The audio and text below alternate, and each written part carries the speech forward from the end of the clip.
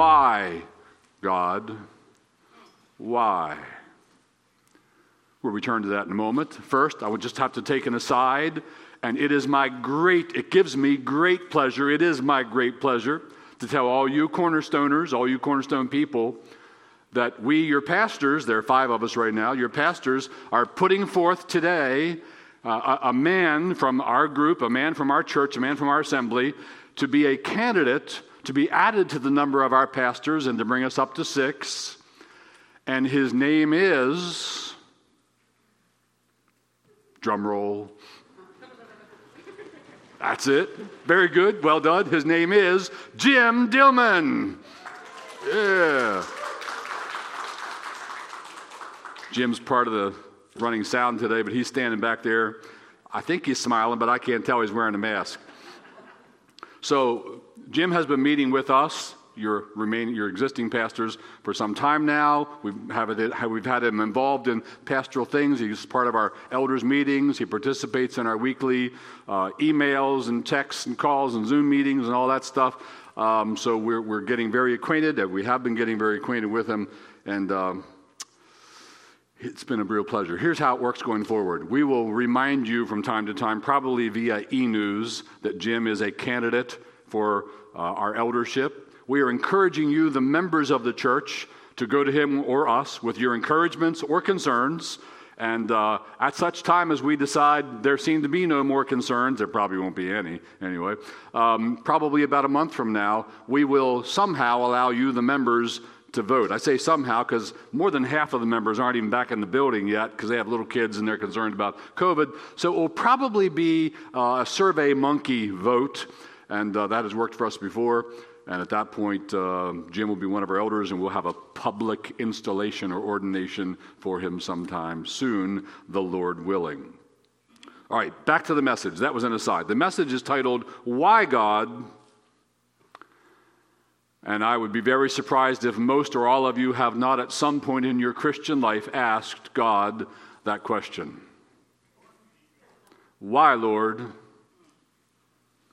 Why are you allowing this to happen to me?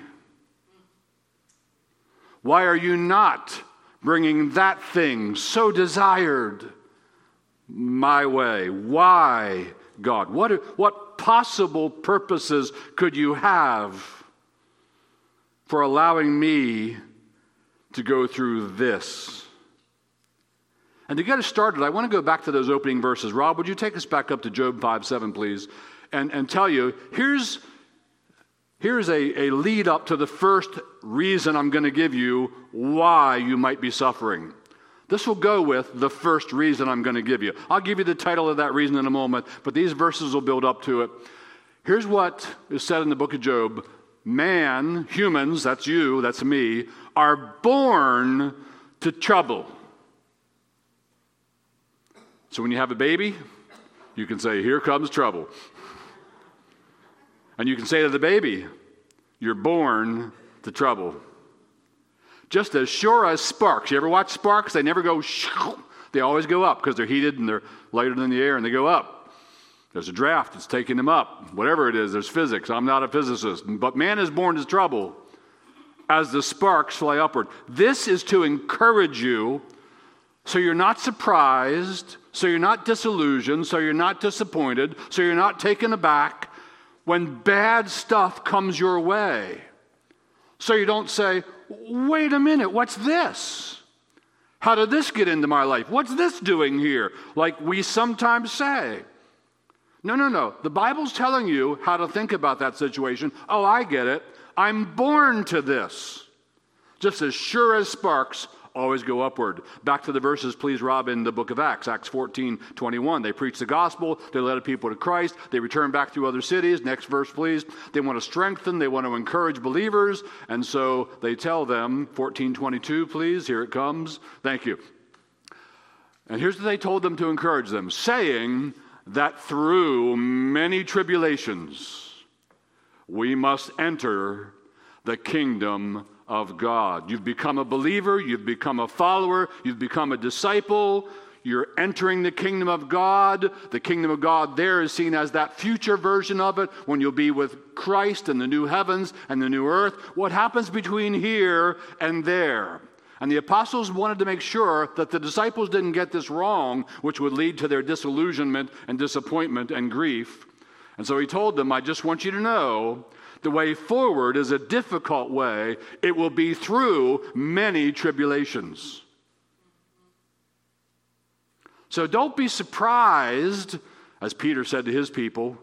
Don't think it's some strange thing when some, even he uses the word, fiery trial comes your way. Lord, this one's fiery. What's this doing in my life? No, Peter says, don't be surprised. You're right on course. This is what happens to all people on the planet. This is life on a fallen planet. Don't be surprised. Don't think that now that you're a follower of Christ, it'll all be rosy and you'll be exempt from the fallenness of this place. No, it is through many tribulations that we must enter the kingdom of God. So here's the first point I want to give you. Let me spell it right out. Those verses led up to it. But why do we suffer? Here's why. Reason number one.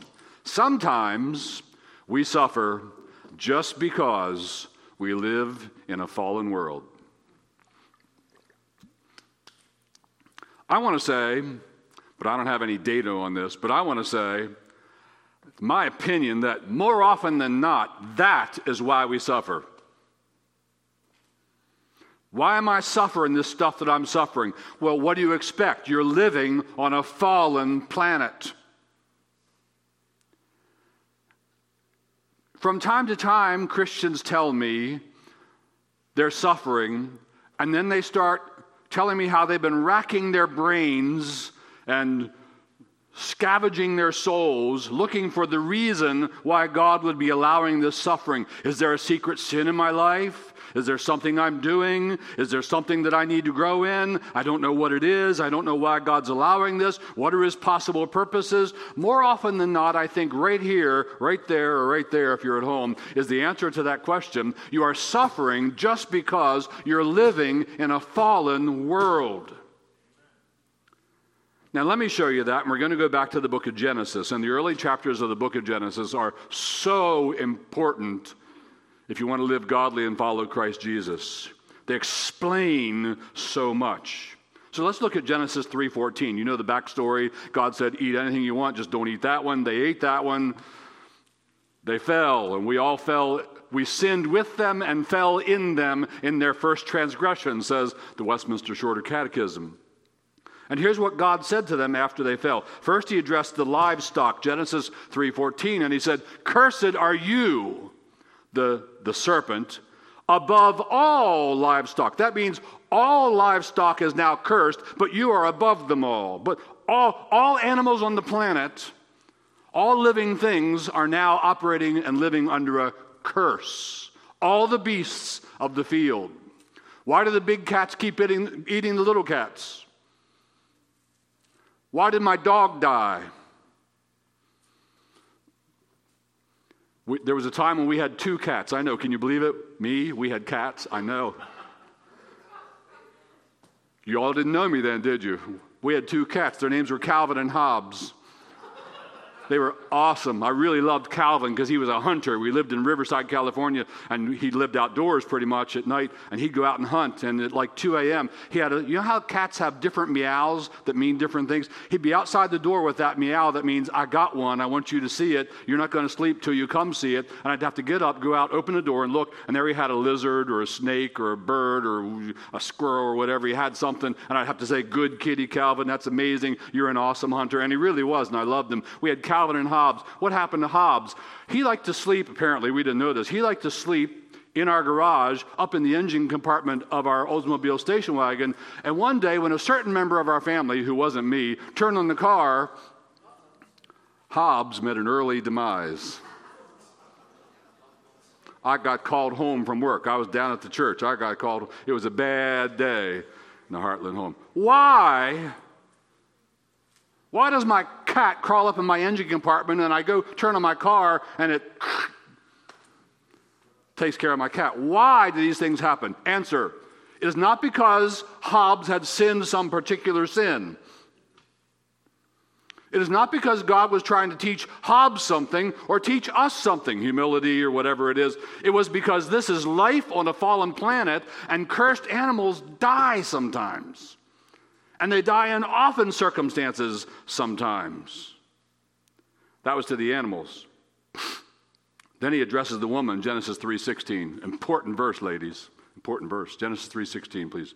To the woman he said, I will surely multiply your pain in childbearing. In pain you shall bring forth children. Stay back on that previous verse, please. Thank you. In pain.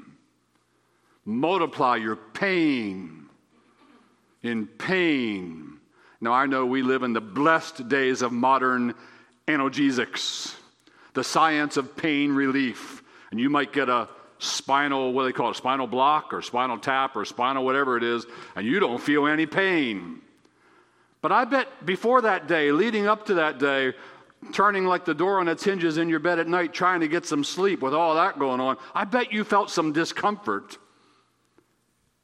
I don't know what we were thinking, but all four of our boys were delivered naturally, no pain relief, no nothing. We were hardcore. I was there for all of them. I was coaching the whole process. I was there when it happened. And let me tell you, there was pain.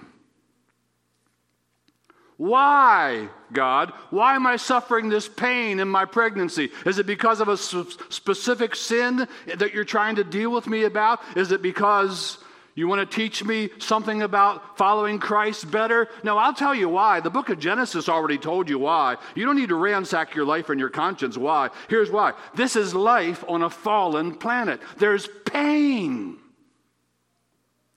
There's emotional pain. There's psychological pain. There's physical pain. Why, Lord? Why am I feeling this pain? I'm a child of God. I'm trying to follow you faithfully. I'd be so much better at it if I wasn't feeling all this pain. And you're looking for the reason, looking everywhere. Why is God allowing this? Genesis chapter 3 tells you why. It's part of life on a fallen planet. There's going to be pain. And to Adam he says, Genesis 3:17, please. And to Adam he said, because you have listened to the voice of your wife. Now men, don't run off in the wrong direction with that. Most of the time you need to listen to the voice of your wife. But if she's being used as a tool of the evil one, then you don't listen to that. But Adam listened to that. Because you have listened to the voice of your wife and have eaten of the tree of which I commanded you, guess what? There are consequences. Here they are. The tree that I told you should not eat it.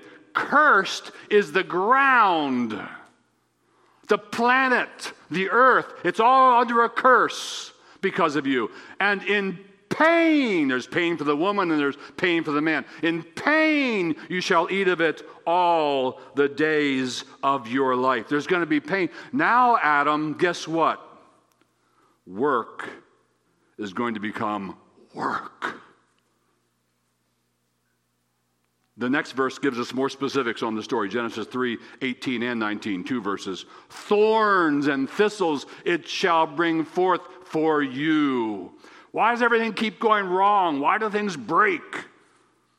Why does stuff that I try to do go bad? Why did I plant a garden? I know a guy in our church. He planted a big garden. I've been there numerous times. I've seen his garden. Beautiful garden. They worked real hard to build this place, to put the garden. Some kind of bugs ate it all. Why, Lord? Why do these things happen? Thorns and thistles and bugs it shall bring forth for you. And you shall eat the plants of the field. By the sweat of your face you shall eat bread. Why is work so hard? Go on with that verse. Till you return to the ground. That's death. Now there's going to be pain and sweat and hard work and death. You all look so encouraged. But you need to understand, this is what God told us way back, right after our fall. guess what? Now that you collectively ate the forbidden fruit, we sinned in them and fell with them in their first transgression. Now that you did that, there's a curse over everything. There's a curse over the planet. There's a curse over your husbandry, your farming, your work. There's a curse for the man. There's a curse for the beast. There's a curse for the woman. You are living in a bad place. It is a hostile environment. Bad things are going to happen. You're going to return to the ground, for out of it you were taken, for you are dust, and to dust you shall return.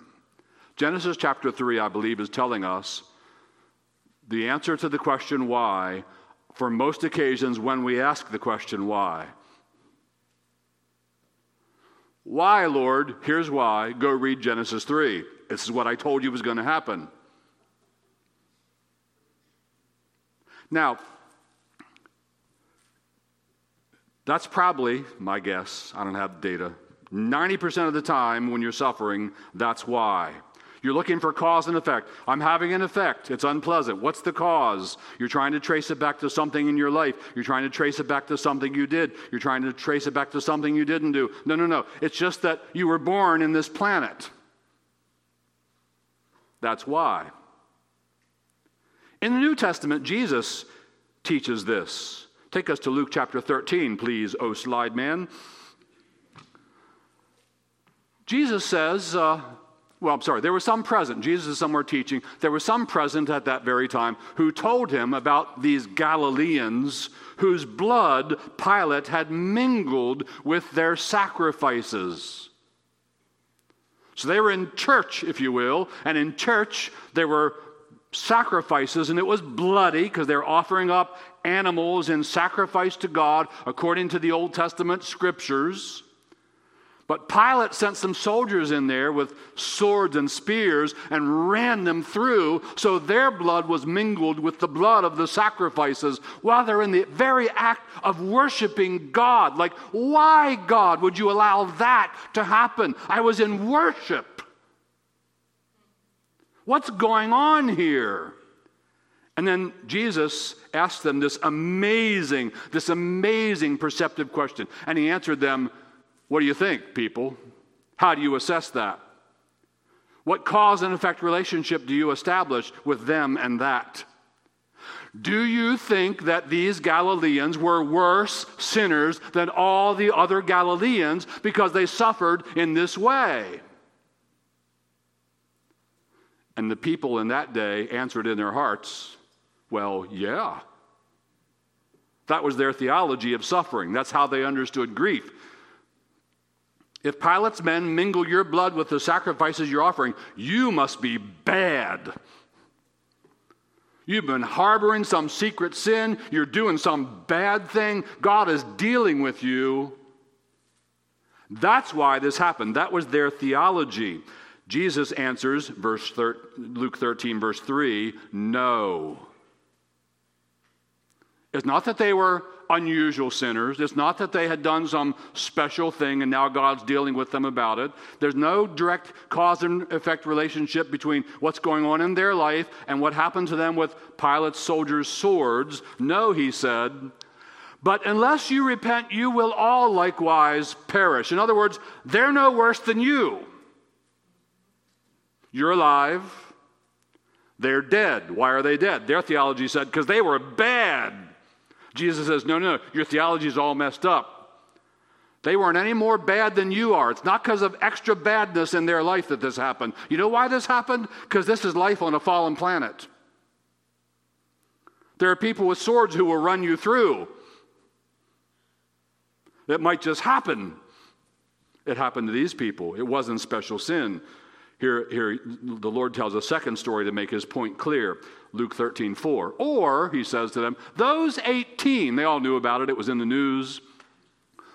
Those 18 on whom the tower in Siloam fell. You remember there's a pool in Siloam where Jesus healed somebody. There's also a tower in Siloam. But it fell, and it killed 18 people. And Jesus asks this amazing question. Do you think, and their answer was yes, do you think that they, those 18, were worse offenders than all the others who live in Jerusalem? Maybe there was a guy, let's name him Guy. Guy was standing by that tower when it fell, and the tower crushed Guy, and Guy died when the Siloam Tower fell. And Guy had a wife, and her name is Barbara, and Barbara's at home, and she's saying, "Why, Lord? Why did you let that tower fall on my husband? He must have had a secret sin. Or is it because I have a secret sin? Do I need to ransack my soul and find out what it is? Or is it because you need me to grow in some big way, so you're really working in me?" And by the way, it might have been all of those things in addition to Genesis 3, because sometimes there's more than one reason for why something happens. But there might have been a wife or a bunch of wives or husbands or kids saying, "Why, Lord, why?" and looking for a human reason to establish the cause and effect. And the Lord Jesus answered and says, next verse please, no. No, it's not that.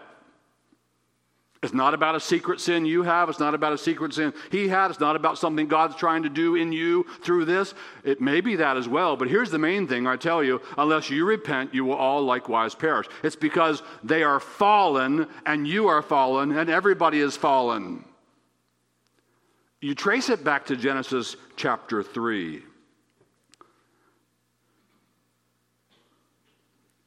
Now, I want you to note something, and I constructed this whole sermon for this point.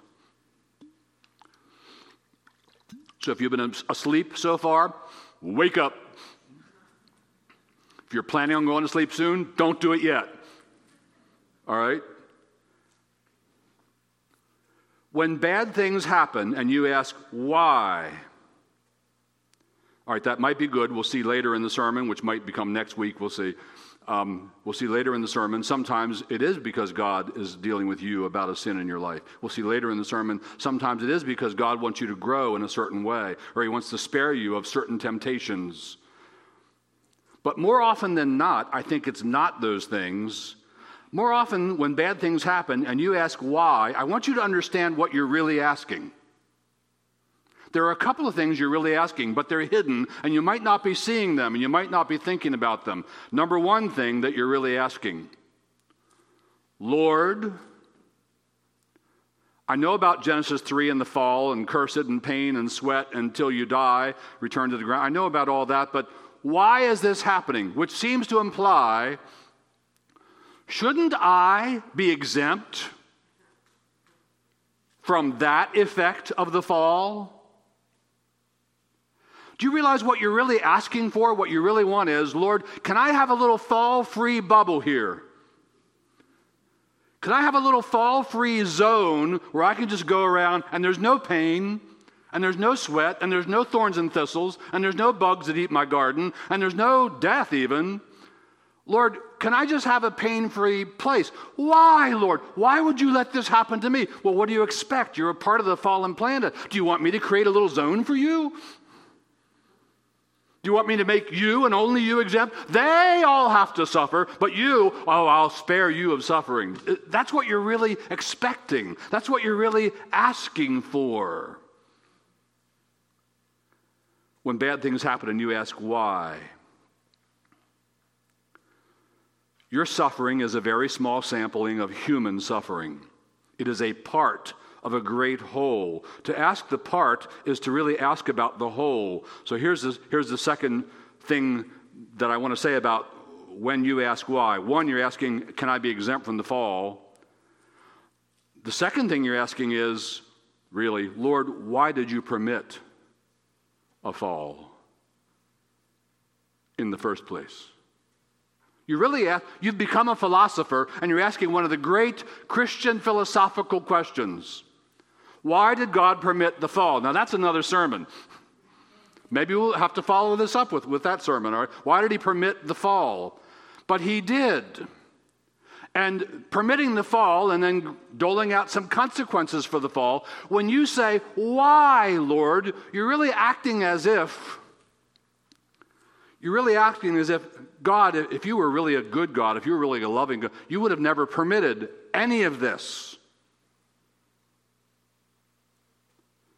If you don't think he's loving for permitting it to happen to you, then you must be consistent. Nor do I think he's loving if he permits it to happen to everyone. So he's not being a very loving God by allowing me to suffer. So you're expecting to be exempt from the fall, and you're questioning why God allowed the fall in the first place. But I'm here to tell you, the greater part of our suffering is due to what we read in Genesis 3. And you need to just say to yourself, maybe go ahead, ransack your soul a little bit. Lord, is there something? And if you don't come up with something quick, I have a theory about that, by the way. If you ransack your soul and you don't come up with something quick, my theory is, I can't prove this from Scripture. This is a Steve Hartland theory, so take it for what little it's probably worth, all right? But my theory is, if God is chastening you, if God is disciplining you, or if God is dealing with you to try to teach you some lesson, He will let you know it. So, I already told you earlier we raised 4 sons, and not only did we deliver them, we, meaning Debbie, deliver them all with no analgesics to help with the pain, but we also raised them all, can't believe I'm telling you this, refusing to spend money on plastic diapers and using only cloth diapers. Y'all a bunch of parents using plastic diapers. You don't even know. When we were finished with the last diaper, we joked about having it bronzed in the shape of their little butt, putting it on the mantle. That was the last 4 years of cloth diapers. Well, we were old school, and I hope you'll be old school with us, because I think old school is Bible school, and sometimes they would get a whooping. We had tools for the whooping here and there in our life. So they were handy if needed. Now, if you ever gave a kid a whooping when they're wearing a double layer of soggy cloth diaper, I'm just here to tell you, they don't feel a thing. You're not doing very good discipline if you give them a whomping through a double cloth soggy diaper and think it's going to mean something in their life. If you're good at discipline, you want them to know what this is about. You want them to feel the pain. My theory is, I don't have it from Scripture, the Steve Hartland theory on this is, when God is disciplining you, you will know it. You will be able to make an immediate cause and effect relationship between, oh, this is because I was thinking that, He's doing this. This is because I did the other, He's doing this. You'll know it. And if He's doing it because He wants you to grow, remember the Apostle Paul, this is later in the sermon, but I'll peek ahead. The Apostle Paul had that thorn in the flesh given to him, and Paul says 3 times, Lord, please take it away, please take it away, please take it away. I want a bubble, I want a thorn-free little bubble I can move around in life. The thorn is inhibiting me, it's keeping me back from gospel ministry, it hurts, whatever it was. And the Lord said, no, no, and furthermore, no. I want you to have it. It's custom, tailor-made for you, and here's why. Because of the great revelations that have been given to you, you will exalt yourself without it. So, Paul was given knowledge. Oh, I know why. I'm so tempted to arrogance. I could so easily fall into pride. God is doing this to me. My theory is God will let you know if it's other than Genesis 3 or a few other things we're going to look at that could be some other causes. But I'm saying most of the time we suffer, it's because that's life on the planet. Here's a second reason we suffer. Sometimes we suffer because there's a heavenly contest. Because there's a heavenly contest. How many of you can think of what Bible person I'm referring to, what Bible passage I'm referring to? Let me hear it. Yeah, well done, y'all. Young man over there said it out loud, the loudest. Good young man.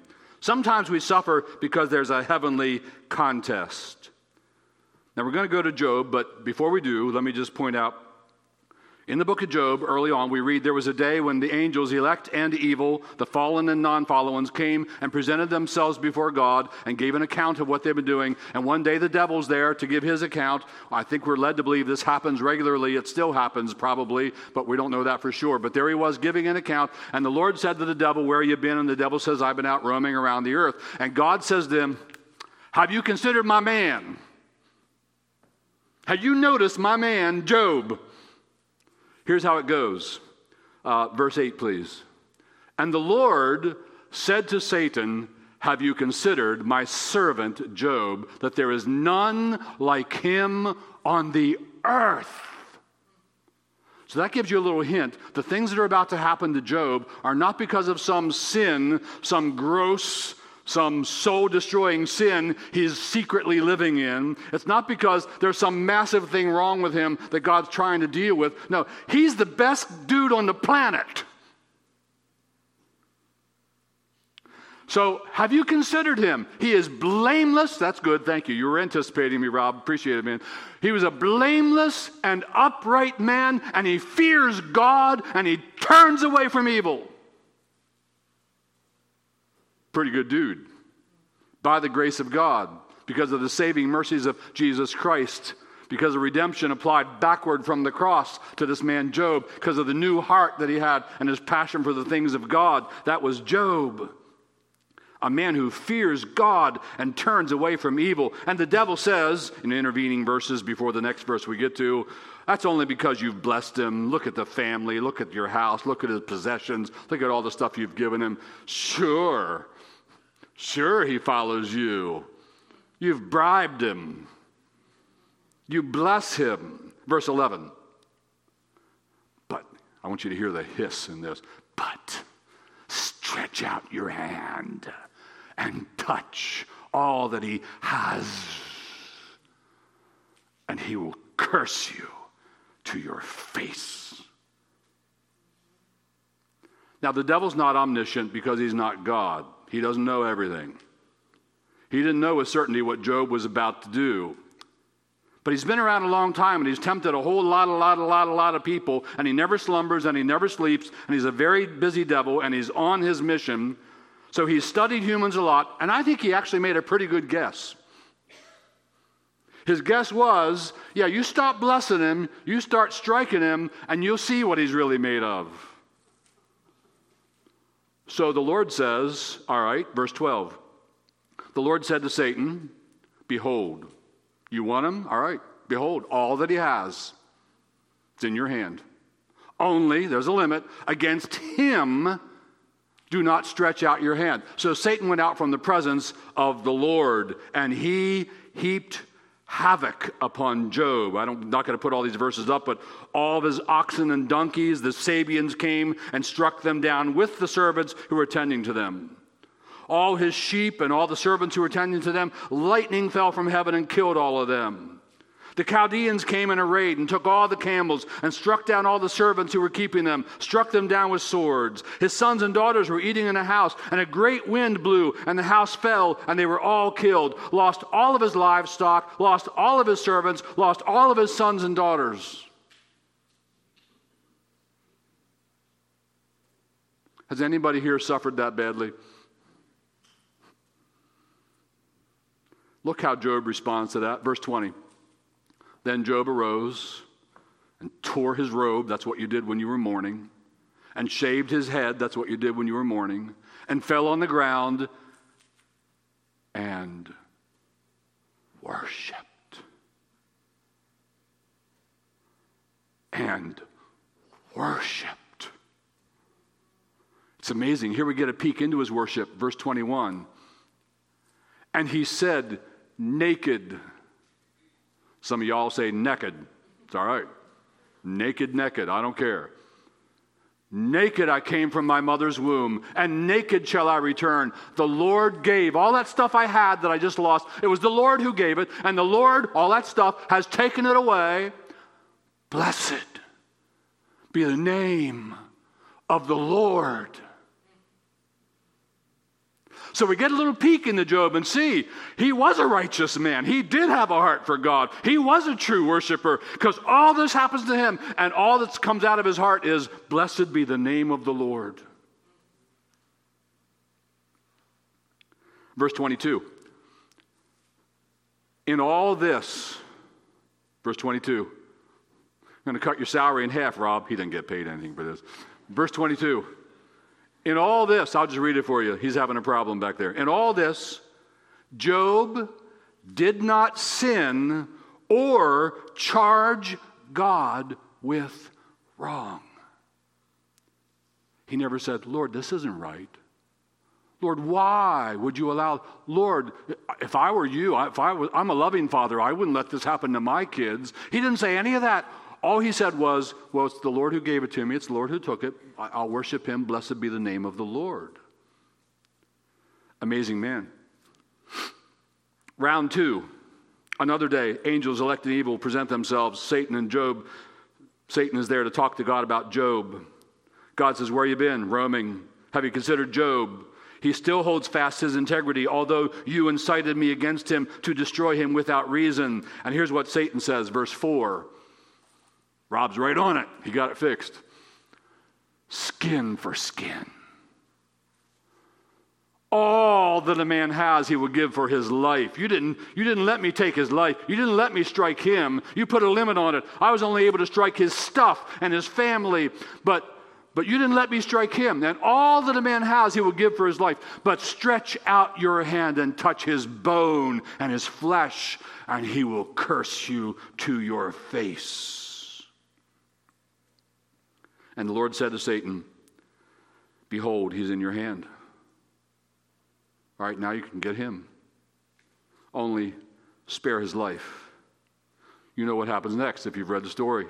Job is covered in boils. He's sitting in a pile of ashes. Do you know why the ashes? In part because they did mourning with ashes, but in part because that was like the Sealy Posturepedic of his day. You're covered in boils. You want to sit on something soft. He's sitting on the softest thing you could find, which was ashes. And he's scratching his itching boils with a piece of broken pot. And his wife says to him, will you still hold fast to your integrity? Curse God and die. And he says, you speak like one of the foolish women. Shall we receive good from God, and shall we not receive evil? In all this, Job did not sin with his lips. And then his friends show up, and they spend 7 days just sitting in silence with him, which is not a bad idea. If you want a class on mourning with somebody who suffered loss, Mourning 101, not a bad idea. Just be there. You don't need to say anything. Don't try and fix it with your words. They're not going to go in. They're not going to fix it. They're in pain. And in chapter 3, Job laments the day of his birth, and he uses words in that chapter like misery and bitterness and sighing and groanings. And now the last verse of chapter 3, here is a summary of Job's life at this point. Job 3:26, I am not at ease, nor am I quiet. I have no rest, but trouble comes. Don't raise your hands. Can anybody sympathize with that? Anybody ever felt like that? Like, that's me. I'm living there. And why did it happen? One of Job's counselors speaks up, and he has a reason why. His name is Eliphaz, verse 7. He's got the same thing that the tower people had. He's got the same thing that what was it, the tower and the what? You can't remember either? The tower that fell in Siloam, and what was the other thing? Oh, the Galileans and their swords. So, Eliphaz speaks and says, verse 7, remember, who that was innocent ever perished? Job, this stuff is happening to you because you're guilty, especially guilty. You've got a secret sin. There's something you're hiding. There's something you're harboring. Or who or where were the upright cut off? As I have seen, those who plow iniquity and sow trouble reap the same. Job, you're reaping what you have sown.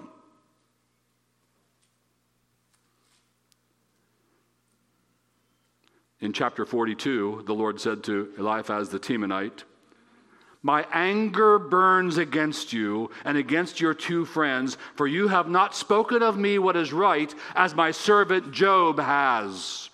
When you assume God is punishing you, when you assume God is trying to get you, when you assume God is chastening you, but he hasn't made it clear by taking off the soggy diaper and giving it on good hard whack and letting you know what's really going on. When you just assume, it must be me, there must be something in me, I can't find it, but it must be me, I'm a terrible person. Yes, you are. but we all are. When you assume that it's something God did when God had not done it, it says the Lord's anger burns against you. You are bearing false witness against God. Why did Job suffer so? It was not because he was tottering toward covetousness. It was not because he took an extra glance at the girl in the office. It was not because he had some secret sin. The text bends over backwards to tell us, no, it wasn't any of that in Job's life. Why was it? Here's why. You've waited long enough. Here's why. All this happened to Job having nothing to do with him. Maybe it had secondary causes to do with him. Having nothing primarily to do with him.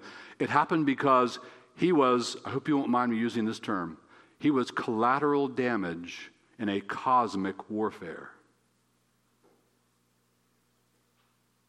The whole reason this happened is because the devil is accusing Job and God is bragging on Job, and they go into a war.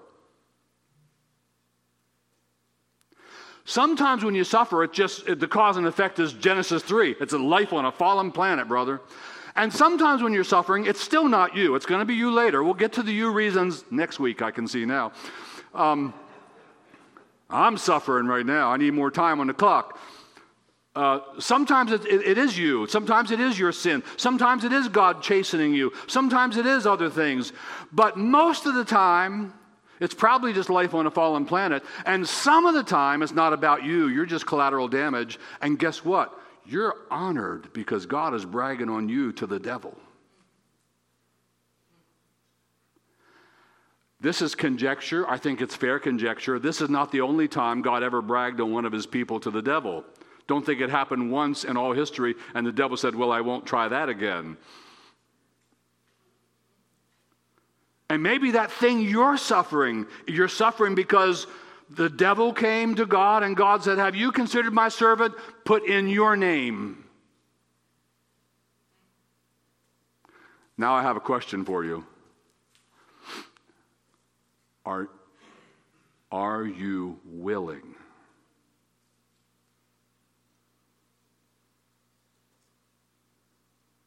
Are you willing? Lord, if it's not even about me, and you're not even chastening me, and it's not even a Genesis 3 thing, though in part it sort of is, and it's not because of some secret sin in my life, and it's not something you're trying to teach me, but it's just that you are proving to the devil that there are people who love you no matter what, and that's why I'm suffering what I'm suffering. Lord, if that's what you want to do with me, bless you.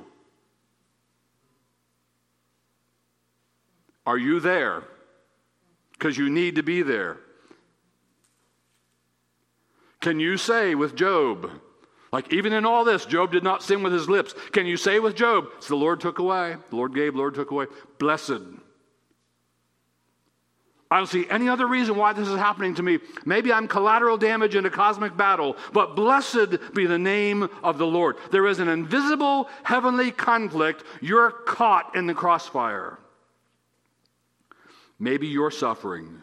Maybe your battle with never-ending pain. Maybe it's not about you at all. Maybe it's just Genesis 3, life on a fallen planet. Or maybe it's not about you at all. It's just you're God's Exhibit A. It's quite an honor to be God's Exhibit A. And maybe you're God's current Exhibit A or one of many, Exhibit B, C, D, and so on, before a devil who wants to accuse the accuser of the brethren. Are you willing? Can you say, Lord, I submit my soul to you. My life is yours. I'm an unworthy and undeserving sinner. And if you choose to make me a Job, I will bless your name. Whew. That's where you want to be. Now, I have some more headings, but I'm out of time. I'm going to read you the headings, and Lord willing, if there is a next week, we'll come back to next week. Sometimes we also suffer because somebody else is doing us wrong. And sometimes we suffer because we have done wrong. And sometimes we suffer because God is using our suffering to bless others. And sometimes we suffer because God is using our suffering to teach us some things we need to learn. Here's how I'll close this sermon. You like those words, don't you? He said, close the sermon. Christian or not, you need to know this. You're going to suffer. Some of you who are not believers and you're looking in with us and you're thinking, maybe I'll become a believer. I want to know what this is all about. I want to know what it includes. I want to know if it'll make my life better. Well, it'll make your life a whole lot better in a lot of ways, but not this one. It will not exempt you from suffering. It will not put you in a little suffer-free bubble. It might bring some new sufferings your way. It might get rid of some old sufferings.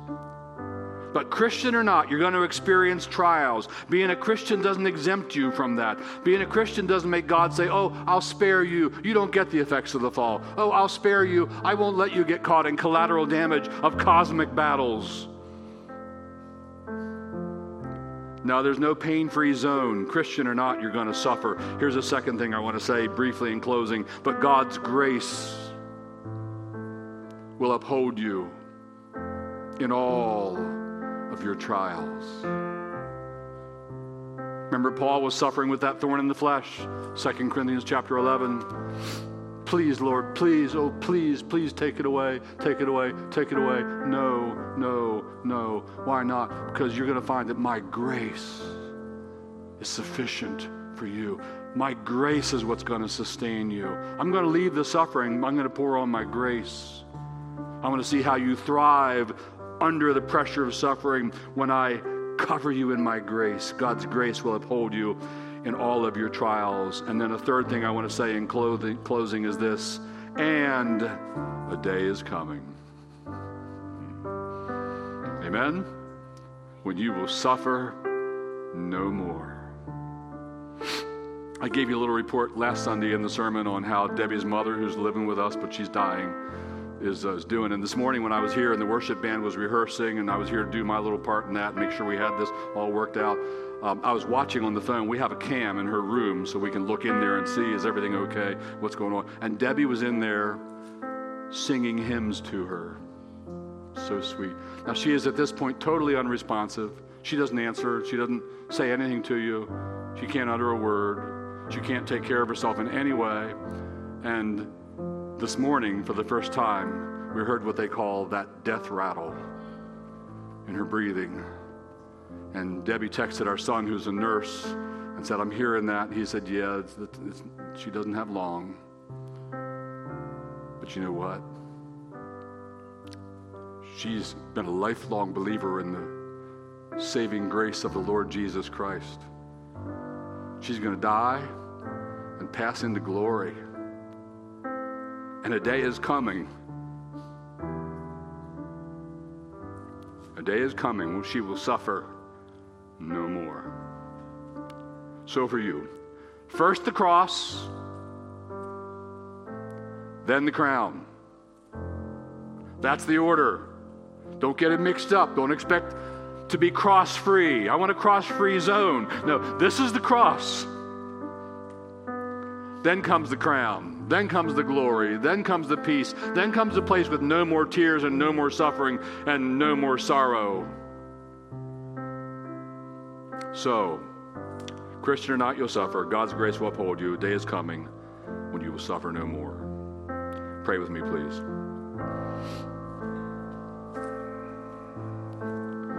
Father in heaven, there are people listening to this message in this room. And there are no doubt people listening to this message in their homes or wherever they are.